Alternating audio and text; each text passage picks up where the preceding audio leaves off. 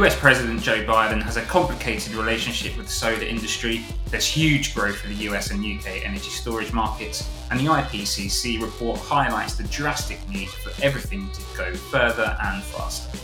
All this and much more in the August episode of the Solar Media Podcast.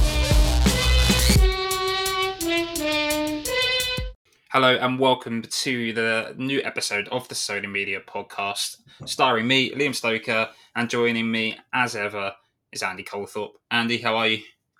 Yeah, pretty good, thanks. Pretty good. Trying to keep my eye off the global news, but as a journalist, it's not that easy to do that. But yeah, all things told, me personally, pretty good, thanks. Good stuff. But yeah, I guess coming from Japan, it'd be remiss of me not to ask you how the Olympics were, even if they were pretty much at arm's length. Yeah, pretty good.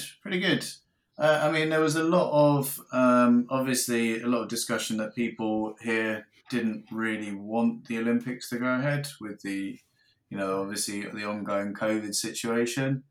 But I feel like once they got started, people pretty much, enjoyed watching the coverage of it. And yeah, good. I mean, I was disappointed personally that the Japanese soccer team didn't get to the final or didn't even win a medal.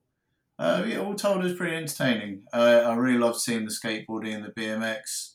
It was something to do really in these troubled times, I suppose. A bit of a distraction, I guess.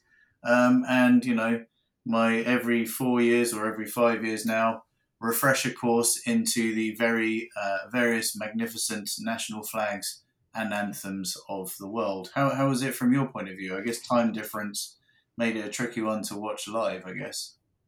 Yeah, we couldn't so much watch it live, although kind of in the UK, you kind of woke up stuck what would have ordinarily been the news on, but then you're met with, like you say, a vast array of different sports, whether it be some diving, some dressage, some... I was quite impressed by the competitive climbing, which I think is... I know it's a new addition to this Olympics, but I mean, that is just incredible to watch. Really awesome, isn't it? I actually had a bit of a go at not a competitive climbing, but I had a bit of a climb on an indoor wall. And yes, I can report back, it is extremely difficult. A lot of fun though. Definitely going to go back there. But just back on the on topic, I guess for a little bit, the 2028 Los Angeles Olympics, are earmarked to be the first full net zero Olympics. So be really interesting to see. And the next one between now and then is Paris in 2024, where obviously what we hope will be landmark climate agreements were arrived at. So it will be interesting to see if the usually quite energy intensive endeavour that I believe the Olympics to be, especially with crowds going to be there, we hope, how that's going to come about. So yeah, look forward to seeing sort of the mechanics of how that will be done really, I guess, in quite a nerdy way, I suppose. Yeah, definitely. I've actually written, this is 6 years ago, kind of one of the very first things I wrote for a Solar Media title was looking at the problems of installing solar on sporting stadiums, which is less glamorous than it sounds there. Essentially, it's just a weight issue, but there we go. I think if we can kind of take people back to Los Angeles, back to the US, we can really dive into what has captured a lot of our attention in certainly the last fortnight, from a clean energy perspective, and that's the sheer acceleration of climate policy, or at least policy relating to energy infrastructure, solar, energy storage, and everything in between that we've seen. Well, certainly the last fortnight, and pretty much as the Biden administration really starts to shift gear with a lot of its policy agenda. So we've obviously had the bipartisan infrastructure bill recently pass, certainly a watered down version of what was initially expected from that particular bill. So huge amounts of funding. I think it's 1.2, 1.3 trillion dollars earmarked for various infrastructure projects in the US, pretty much aimed at roads, bridges, and other kind of really tangible infrastructure. But it does include several $billion that have been earmarked for energy infrastructure, which kind of from certainly from a renewables perspective is a little bit limited towards hard wires, pylons, all the kind of grid infrastructure that you would expect. What's Yeah, not included in it is probably more of a subject of interest to us, I would say. yeah. I mean, the grid infrastructure upgrade stuff. I believe there's something like $73 billion towards various pieces of grid infrastructure upgrades, including $3 billion towards resiliency, and various amounts for other aspects within that. So, I mean, although it is, as you say, not directly renewable energy related, it is kind of about building a more resilient grid that is kind of fit for the 21st century. So, certainly a part of that is integrating renewable energy. But yeah, so there have been, as you say, a couple of notable emissions from it that were kind of met with slightly mixed response, I guess, from the clean energy sector.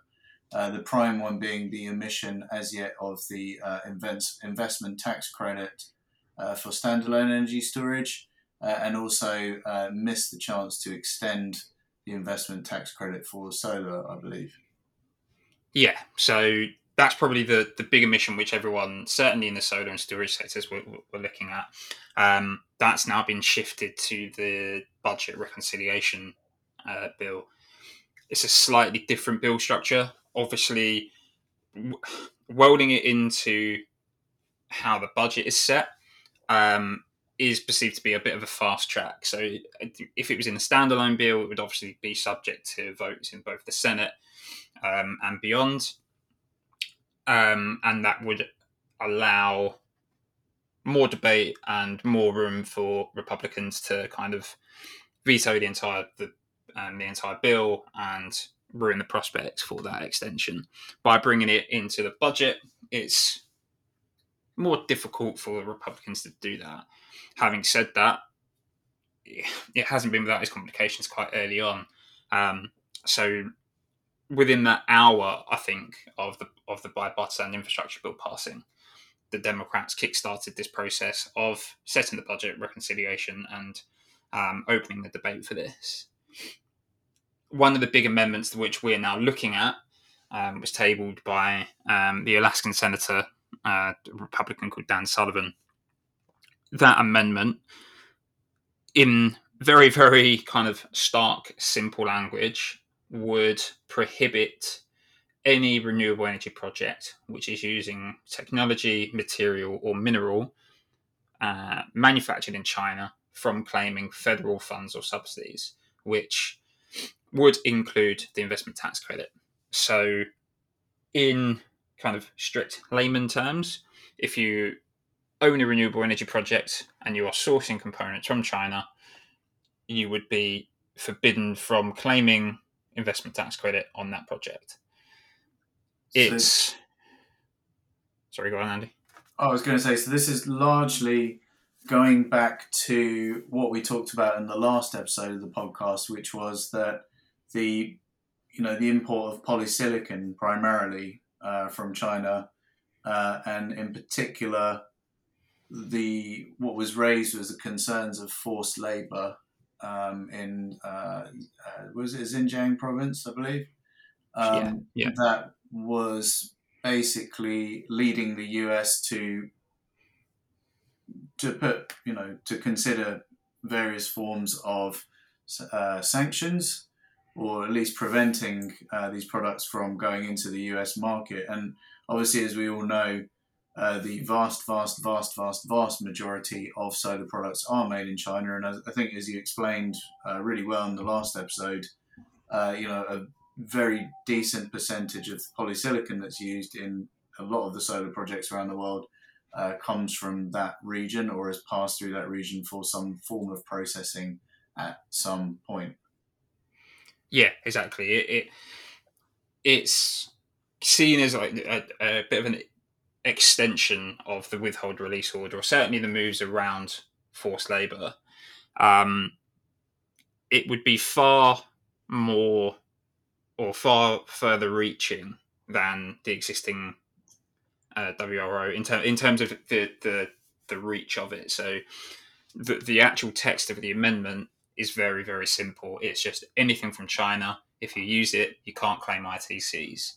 Whereas the text of the withhold and release order, which was passed in late June, very much targeted specific companies rather than any kind of particular region. So it was Hoshine Silicon Industry and its subsidiaries that the withhold release order really specifically named. We've since seen some action on that WRO. So reports are this week that the first kind of module or material module shipments have started to be detained by US customs officials. That would be a considerable ramp up. Obviously, it's been in that WRO has been in place for the best part of 6 weeks now, or 7 weeks actually. So we're now starting to see those modules starting to be detained. It's going to be certainly interesting to watch how that progresses. At the moment, we've only really heard of 3 particular module manufacturers having had modules detained. Jinko Solar have had, or are alleged to have had, some quite sizable module shipments detained, whereas both Trina Solar and Canadian Solar have had kind of sample modules detained at the border that was kind of being distributed to internal offices rather than any prospective client. It's worth noting that those manufacturers aren't commenting on the issue at the moment. Neither are the Department of Commerce or the US Customs and Border Protection. So we contacted all of those parties in response to the story, and those parties have either declined to comment or have not responded as at the time of certainly this record at least. It kind of contributes to this weird relationship that I think Biden's going to have to navigate really delicately, because on the one hand you have certainly a lot of political pressure on the Biden administration to really ramp up domestic manufacturing in the US. So there's obviously a key strategic industry moving forward. There's a lot of push for project or manufacturing to come into the US and support US made jobs. Hence, a lot of the Biden language since his election has been made in America by American. As a result, that's obviously ramping up a lot of rhetoric around trade disputes with China. And also this week, we've seen the first petitions launched targeting alleged circumvention of the existing anti-dumping duties by Chinese manufacturers using Southeast Asian entities, so particularly Malaysia, Thailand, and Vietnam. That has been lodged by on behalf of a coalition of US solar manufacturers. They haven't revealed any identities of these companies yet, but they are being represented by a law firm called Wiley, who were general counsel for SolarWorld in the previous Section 201 case. So really well versed in those kind of solar trade disputes and everything that's happened certainly in relation to the Section 201. So chances are that they have a good level of confidence that this is going to kind of push forward. So on the one hand, you have that whole rhetoric around trade and incentivizing domestic solar manufacturing. On the other, you have Biden kind of campaigned for the election on this ticket of we're going to sort decarbonisation out, we're going to set net zero agendas, and we're going to really push for clean energy. To do so, solar is going to have to play a major role. And again, also published this week, which has meant kind of pushed a lot of certainly our workload across the news desk onto the US market. The US Department of Energy has published this brief, which essentially states that they want to push solar to something towards 40% of power demand in the US by 2035. Currently, it's at 3%. So you're going to need hundreds and hundreds of gigawatts of solar deployed over the next decade. That comes after analysis from Wood Mackenzie and the Solar Energy Industries Association in the US, which expects up to 300 gigawatts to be deployed in the US this decade. So you're going to need 300 gigawatt, or you're going to need to source 300 gigawatts of modules somewhere to sate that demand. It's fair to say that if you are all but prohibiting the import of certain modules, whilst restricting a fair chunk, well, some upwards of 90% of the market from claiming ITCs, which could further impact project economics, it's going to be very difficult to meet those targets without a really significant ramp up of domestic solar manufacturing. At the moment, I think the figures cited in the Department of Energy's brief today suggests that there is 2 gigawatts of thin film capacity and an extra 3 gigawatts of silicon semiconductor based module assembly in the US. So roughly 5 gigawatts. First Solar have this week broken ground on the additional 3.3 gigawatts in Ohio. That takes it to kind of, if we just say kind of 9-10 gigawatts. That's not going to be operational until 2023. Again, you're going to need a real ramp up of domestic manufacturing, and it's whether or not the Biden administration can really push that forward, whether that's through a solar manufacturing tax credit, which brings in a lot of manufacturers and re-incentivizes the polysilicon manufacturing in the US from the likes of Rex Silicon. It remains to be seen how successful that could be. Also, is that kind of tax credit going to pass through the Senate anyway? It's just a real balancing act, and there's many plates here that Biden's going to have to spin, and it remains to be seen whether that can come off. I mean, it's kind of difficult to separate sort of the two issues to an extent, insofar as, you know, they've had these trade disputes before. Tariffs are still in place from going back years now, from when originally, from anti-dumping. So it's basically with modules being made so cheaply in China that they were undercutting markets for manufacturing in Europe and the US, and basically that put a stop to manufacturing primarily in Germany, in Europe, and in the Americas. Now you've kind of got this whole question around forced labor, and I mean, I do take that the forced labor is a major point of it, but I think independent of that, there seems to be a view that the US and Europe should be kind of producing their own equipment. Now, I don't know if you saw this, but Jenny Chase, who I think is, pretty much everyone's favorite outspoken solar analyst, certainly via Twitter, and she's worked with us on a few of our events, has been sending out some tweets about this. So I don't know if you saw that today, but it was Jenny was saying that the EU and the US are saying we want to have a domestic solar manufacturing industry. But then she says that from the point of view of solar analysts who have spent years covering bankruptcies, bad debts, heavy losses, factory obsolescence, and dodgy spin-outs in the ever-changing roster of biggest solar manufacturers would say, but why? So I think what Jenny's saying is that it can be quite a thankless task to produce what is an increasingly low-cost commodity on which the main competition has been price. But again, I do take the point that if things are being made with forced labour, then that is a kind of competition that we shouldn't, rightly shouldn't want to get involved with.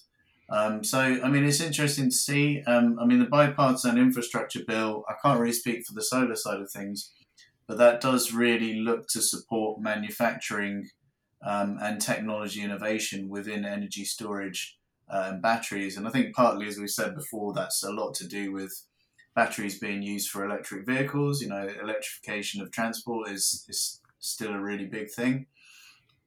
But yeah, it's interesting to see that both batteries and solar, it seems increasingly the EU and the US want to have their own manufacturing bases, and it's really set to play out over the next few years whether or not they'll be successful with that. So, I mean, we had just this month rather the announcement of what is intended to be the first US owned lithium-ion battery gigafactory, which is from Core Power.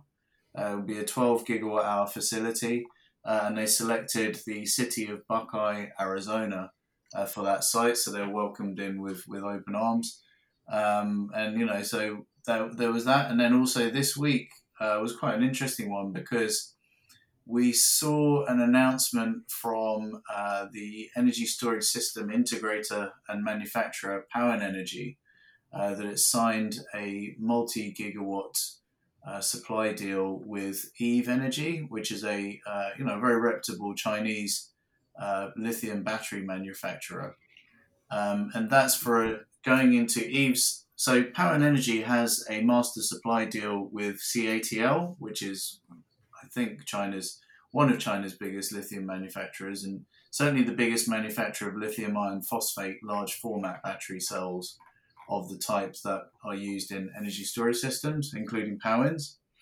And Powin have other vendors too, but they basically cited supply constraints and said, well, they kind of implied that, but yeah, clearly there are supply constraints within the industry, as Powin Executive Vice President Danny Liu told me. And so close to 500 megawatts of megawatt hours rather, of battery energy storage systems for Powin will be equipped with Eve cells just during this year. But what's interesting is that I did ask Danny Liu what he thought in terms of the dynamics of the battery energy storage manufacturing supply chain today, and obviously as I say, the bipartisan infrastructure bill and other measures do seek to create domestic supply chains for lithium-ion batteries. And Danny said that Powin Energy is keen to see a greater supply chain robustness materializing in the US, with at the moment the main production centers globally are focused in China for everything from raw materials to processing and manufacturing. And Danny said that the lack of mature upstream component suppliers makes competitively priced US-based production of LFP, lithium iron phosphate battery cells, difficult to source, but Powin is actively in discussions with cell vendors to, as he said, convince them to move facilities to the US or to expand upon their current US-based facilities to provide LFP cells. However, as with solar, perhaps the unknown factor is what percentage of premium customers would be willing to pay for US-made products. And so, I think if it's constrained and price competition-wise difficult to get lithium-ion batteries, which are a much newer thing, I can only think that it's going to be a lot more pronounced in solar energy, I guess. I think, yeah, it's exactly that. And just to really harp back on what Jenny said around why would you want to do this given the track record of some of these companies, I think that's exactly true. You've only got to look so far as the US Department of Energy's loans program that obviously supported both Tesla, which has gone on to do really, really great things and become economical in its own right, but equally it did support Solyndra, which collapsed kind of spectacularly not long after it kind of pocketed that loan. And the Obama administration was pilloried for that and continues to be held in contempt of how much, or a perceived lack of responsibility for support or choosing to support that industry. There's no guarantee then that the US government could establish these manufacturing tax credits for both solar storage, everything else in between that's going to be clean energy. There's no guarantee that just having that government-backed incentive is going to create a profitable, sensible business environment rather than fostering kind of competitive environment that just ends up with the US competing for price on China and a bit of a state-backed race to the bottom, for want of a better word. But it certainly draws into kind of stark kind of comparison, at least, this kind of dichotomy between this broader, more imperative sense of duty to decarbonise against the political will and the political capital that you can quickly burn up in chasing those kind of targets. And I think something which we haven't really spoken about, and I know we're not due to speak about, but is worth mentioning, the IPCC report, which also came out recently, really does hammer home the need to act with a far greater urgency and a far greater sense of collaboration, not just across industry, but on the global perspective. And I think we'll see a lot more of that mentioned as we kind of approach COP26 in November as well. I think there's quite an interesting, if you're kind of a journalist like we are and following the narrative arc, I guess, quite an interest. So I'm gonna take you up on one point in that Solyndra did only represent 1/80th of the loans given through the Department of Energy Loans Program Office. So it's more a case of obviously that representing 1/80th, but is picked upon by all critics of that program. Definitely. No, that is true. It was a very prominent example, let's say, of trying to I mean, the thing. Okay, let's not go into the Solyndra thing, but by all accounts, it was a great product that was kind of over-engineered, unable to mass produce. But what's quite interesting is that at the time of the anti-dumping original tariff wars, that went on, Jigar Shah, the noted clean energy entrepreneur, founder of Sun Edison, which at the time was the world's biggest developer of solar, was also prominent in the, I believe it was called the Coalition for Affordable Solar Energy, which was, a US group that basically argued, along with many others, that, if you put the stop to modules made in China going into the US, then something like 70% of the US solar industry would kind of collapse, basically. And what's kind of brings that full circle here, I guess, is that Jigar is now the head of the Loans Program Office. So exactly. I think it's kind of an interesting circularity.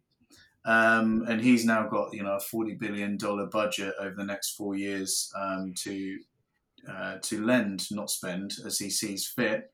But also it does kind of draw your attention back to the fact that we are talking about hopefully an administration that is putting in some pretty smart people, willing to look at both sides. And even just the fact that in these days when we hear so much that the world is a divided place, and certainly in US politics that's completely true, the bipartisan infrastructure bill is exactly that. It did require a huge amount of compromise that I think a lot of us would rather not have seen, but it did go through eventually with support from both sides of the political aisle in the US. So yeah, let's hope that this isn't a sudden and stark end to the story in terms of the solar energy and clean energy industries, but also, as you say, with the IPCC report, the end of the world. Let's hope it's not that coming sooner rather than later. I think Yeah, definitely. And I think on that cheery note of the end of the world through climate abandon, I think it's time for us to take a quick break. Certainly need one. PV Tech has been the world's leading source of solar news and opinion for more than a decade. But now PV Tech Premium goes one step further, giving you business-critical insights developed to empower decision-making throughout the solar value chain. For just $249 per year, you can receive exclusive insights, analysis, and interviews, while also accessing our comprehensive back catalogue of technical papers and a host of other benefits. Head on over to PV Tech to find out more. And welcome back to the August episode of the Sony Media Podcast with me, Liam Stoker, and Andy Colethorpe. Andy, we ended the last half of the podcast on a bit of a sour note, but there's much better news for energy storage deployment, especially in the US. Yeah, definitely. Well, I mean, obviously you have to all take this in the context that uh, we are racing against the clock in terms of climate change. That is on people out there to put as much pressure on policymakers, corporations, to do their bit. But at the same time, as you say, there is stuff happening and it's not all bad. So we just had a couple of days ago from the US Department of Energy's Energy Information Administration, which collates a huge amount of data across all energy sectors in the US. And it found, so it's just published a report called, which you can get actually for free online. It's called Battery Storage in the United States, an update on market trends. And some of it's a really big document as you would expect. So I'm only able to pull out some of the key findings from it for a news story that I did this week. But the cost of battery energy storage for energy capacity in the US fell by 72% in the 4 years between 2015 and 2019, which can only be a driver for greater capacities of energy storage. And utilities, or rather developers, are planning to add to utility grids 10,000 megawatts of new grid connected capacity between now and 2023. So that's a huge amount. So at the moment, the US is on about 1,650 megawatts of battery storage connected to the grid. But as of the end of 2020, it's already grown since then. But that was a jump of more than tenfold from 2012 when there was only 100 megawatts. And then if you think from end of 2020 to 2023, it's nearly another tenfold increase. So it's really going great guns. It's really, really, really kicking off now. And it's kind of phenomenal to see. And so much fascinating data in that report. It's one of those news stories where I kind of just wanted to keep reading the report, but obviously I had to work to a deadline and get it written up. But so the installed base from... Are you cursing me for setting your deadlines now? Absolutely not. No. I'm just cursing having to work for a living. But I'm more than happy with that. So yeah, so some really, I mean, I'm not even sure which of these trends are going to be worth cherry picking for this podcast, but it's 1,000% increase from 2019 till 2023. Things that won't surprise people are that California leads among states and will host about 40% of that new capacity. But there are also projects expected to come online in a variety of other states. So it includes states that have energy storage targets like New York and Massachusetts, and then states that don't, like Texas, Arizona, and Nevada. So really interesting. So one other thing that kind of harks back to what we were talking about with the ITC earlier on is that they're by far the majority of new battery storage is going to be directly paired with solar PV plants. So between now and 2023, there's about 100 large-scale PV plants with battery storage, representing about 7.6 gigawatts of capacity are planned, as opposed to just 59 standalone energy storage plants, representing just over 3 gigawatts of capacity. So yeah, I mean, there's a lot of dynamics behind this, and we're lucky that for the forthcoming edition of PV Tech Power, which is out in a week or two, we've got an expert researcher from Lawrence Berkeley National Laboratory called Will Gorman, writing about the phenomenal rise of not just solar plus storage but also wind plus storage. And the interesting thing is that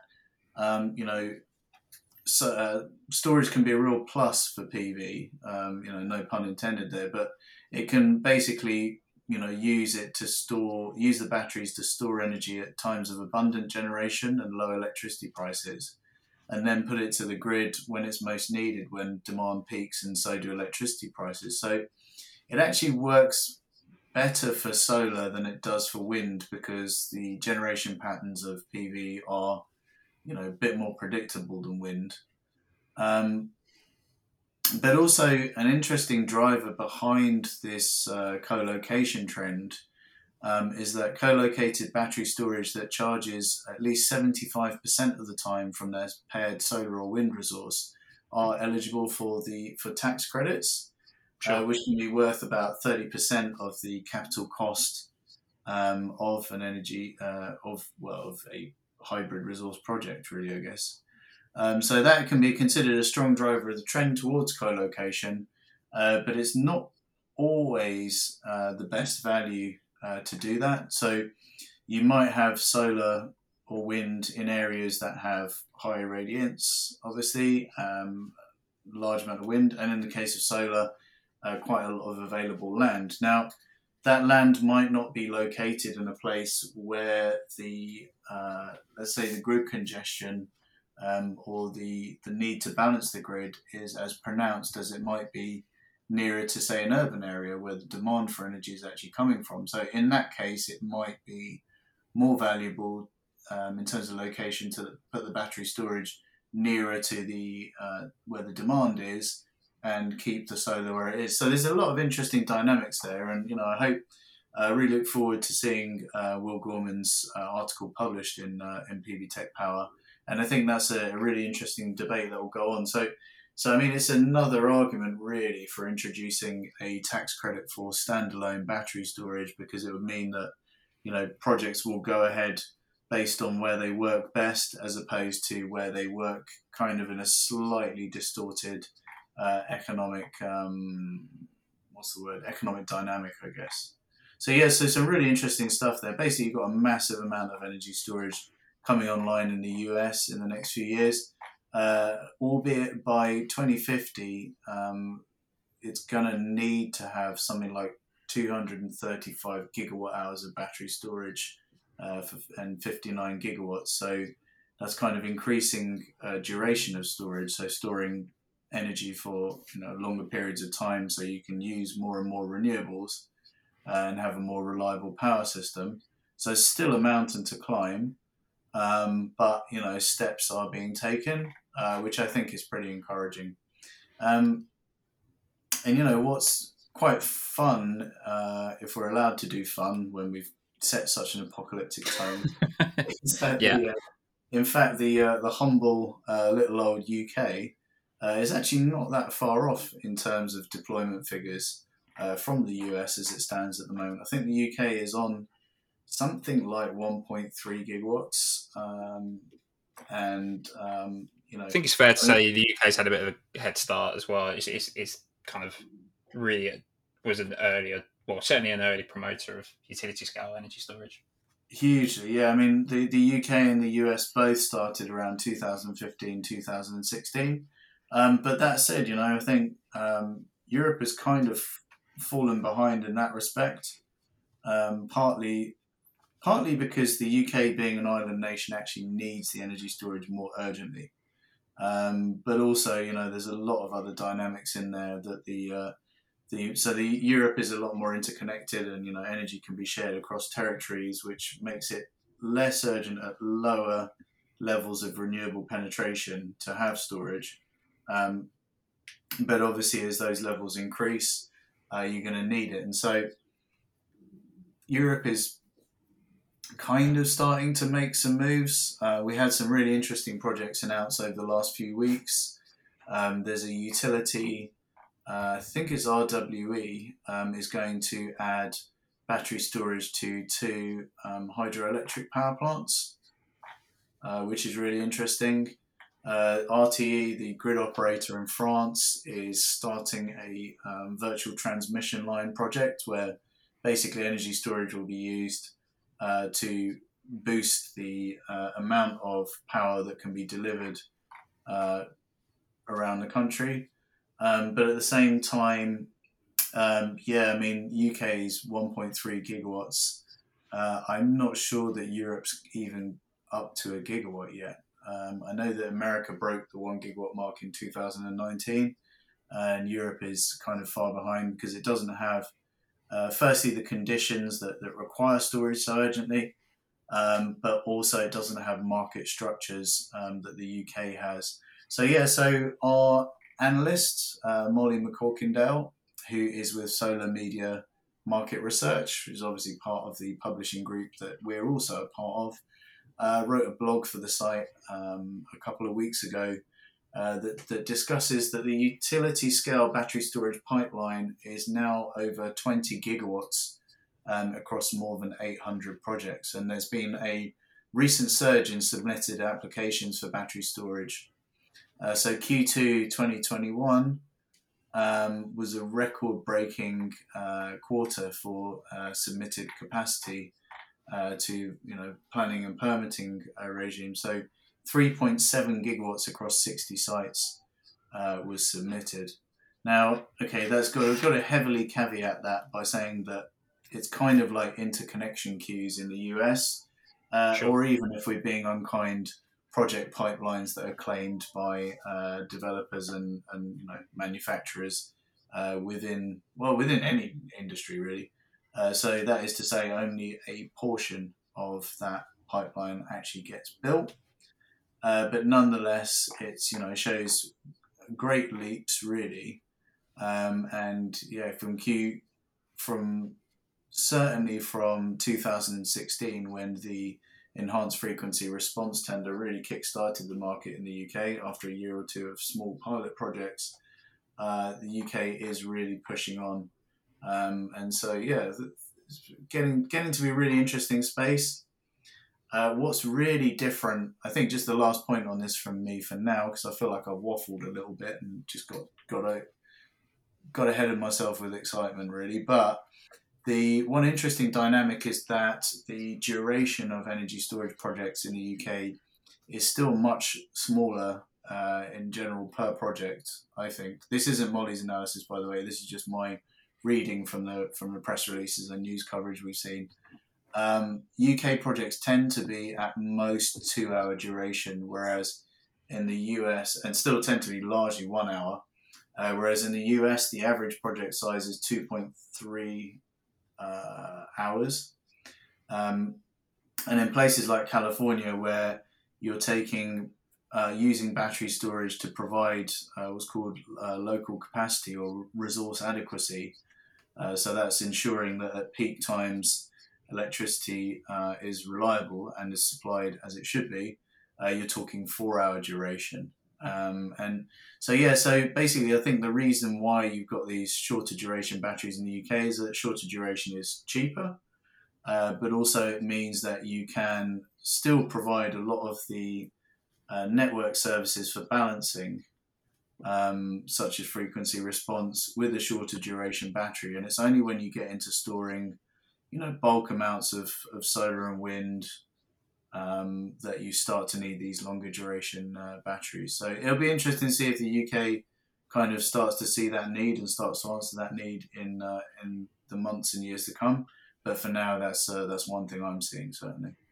It's quite an interesting point with the UK's trend kind of being still towards kind of shorter duration batteries, because I remember I think it was back in either 2018 and 2019, the government obviously launched this consultation around the EU, or the kind of bidding of energy storage projects into the capacity market, which, for those of you outside of the UK, is the way in which the system operator ensures it has sufficient capacity throughout the winter months. So energy generation projects can bid for contracts to ensure they are able to generate at kind of during those winter months, and they are paid their strike price for that.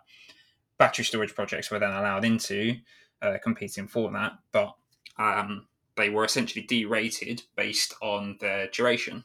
So 1 hour and half-hour duration batteries were penalised quite heavily.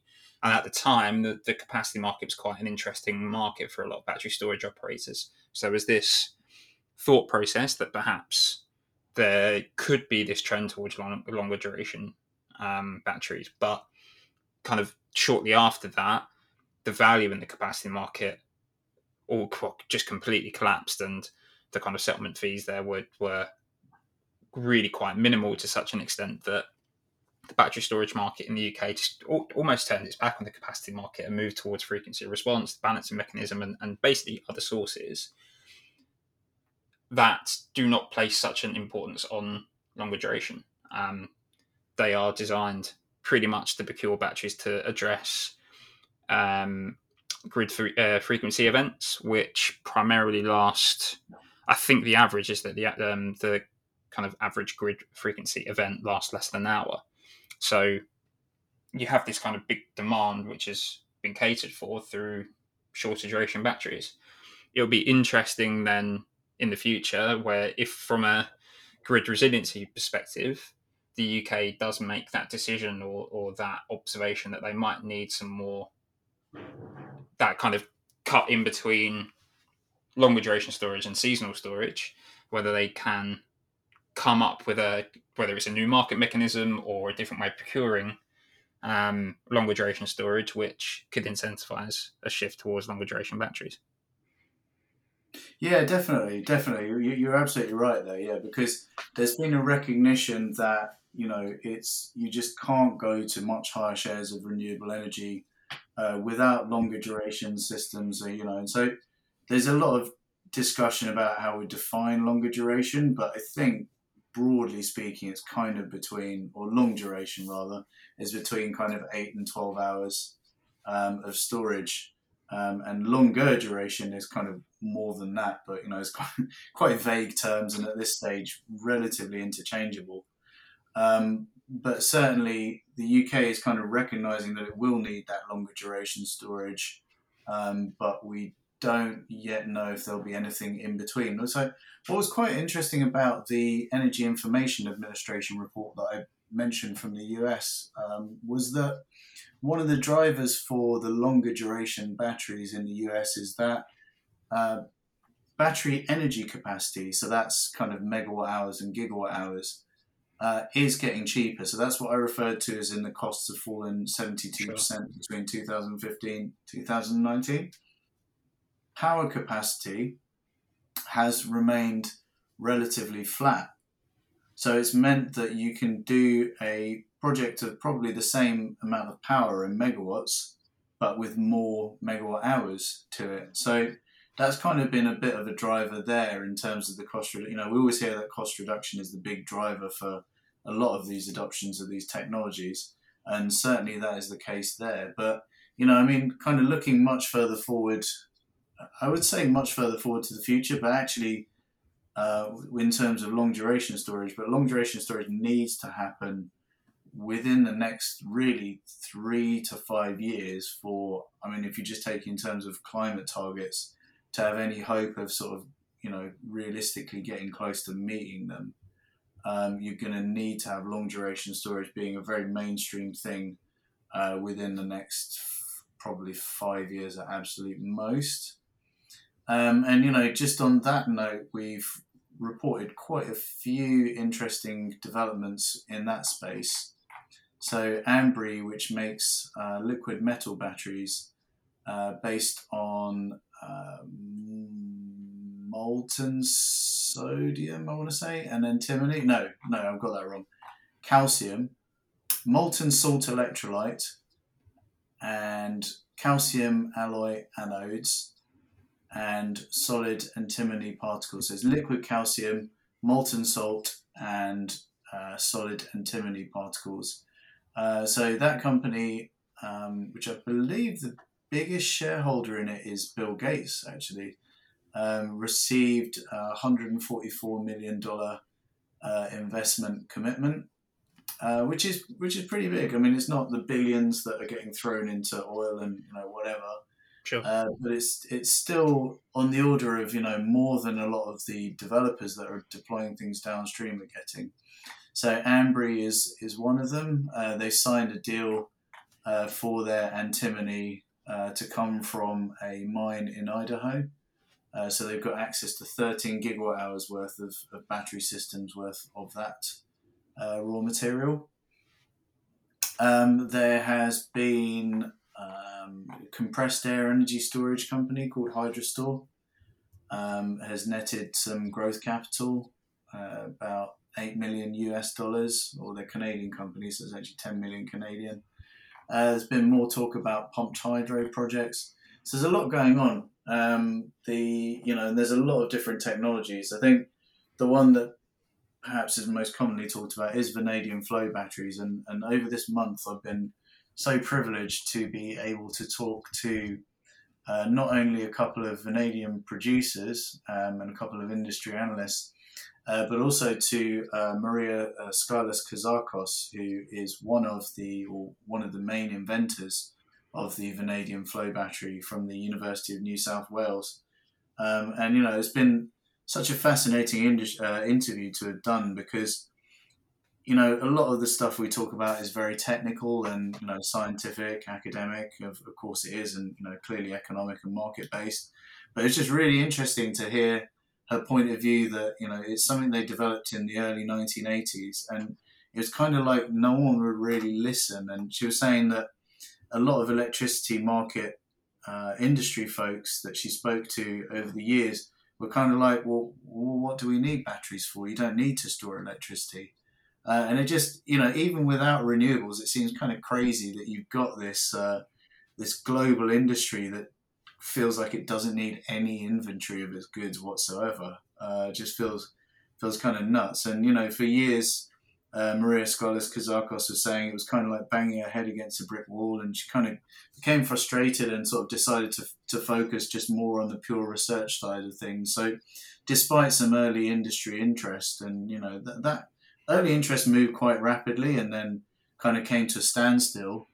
And fast forward till about 2006, when the original patents expired, and you've got a tremendous interest in vanadium flow batteries now. So that's been such a fascinating interview and piece to work on. So again, that will be in PV Tech Power Volume 28 out in a couple of weeks, and we will be publishing some extracts on the website. So there's a lot to see within the long duration energy storage space.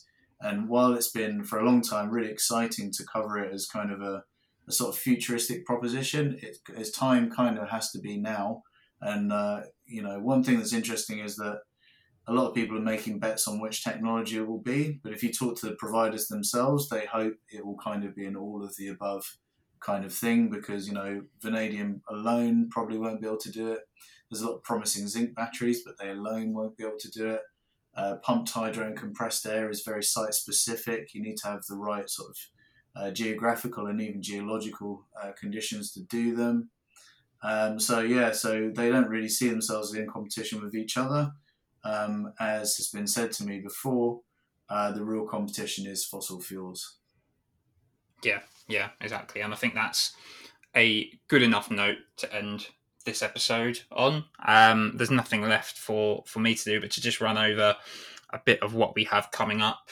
Like Andy mentioned, we are publishing PV Tech Power Volume 28 in the coming weeks, so that will be out. If you're already a subscriber, it will hit your inboxes as soon as we hit publish, which, like I said, will be in the next week or two. If you aren't already a subscriber, then head on over to pv-tech.org/pv-tech-power, and you can get your subscription ready.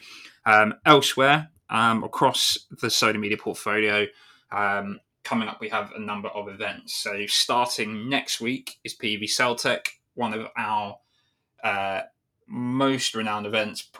Personally, one of my favourites, as a bit of a geek around solar technology. It's really not to be missed. That is available virtually, and you can head on over to celtech.solarenergyevents.com for all of the information on how to attend that event. And likewise, coming up shortly is our NTech event.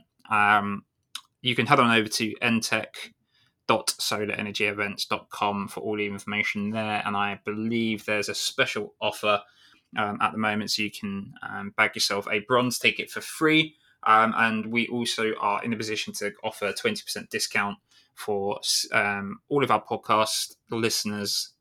This month, you can get a 20% off a silver or a gold ticket by using the code podcast at the checkout.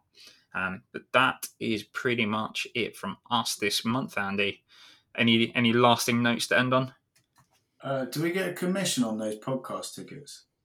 I hope so. I'll raise it, and we can maybe use that budget to stretch towards a. I don't know. Maybe we'll record a couple of podcasts on location somewhere. I know there's a couple of decent sized projects in the Caribbean, and maybe we could stretch a visit to. Yeah. Well, we'll see how it goes, eh? If any Solar Media management are listening, that's what we want. Absolutely. Nothing else really from me. Just that, once again, it's been a really exciting month of in terms of the industry stuff that we cover. So yeah, please do visit PV Tech and Energy Storage news sites. It can be a little bit, disheartening, maybe the right word, or worrying, I guess, to look out into the world and see what's going on. But definitely, I think doing what you can is a definite antidote to climate despair, if nothing else. 100%. Perfect. Well, I will leave it there, and there's nothing left for me to do but thank you for listening, and we'll hope to see you next time.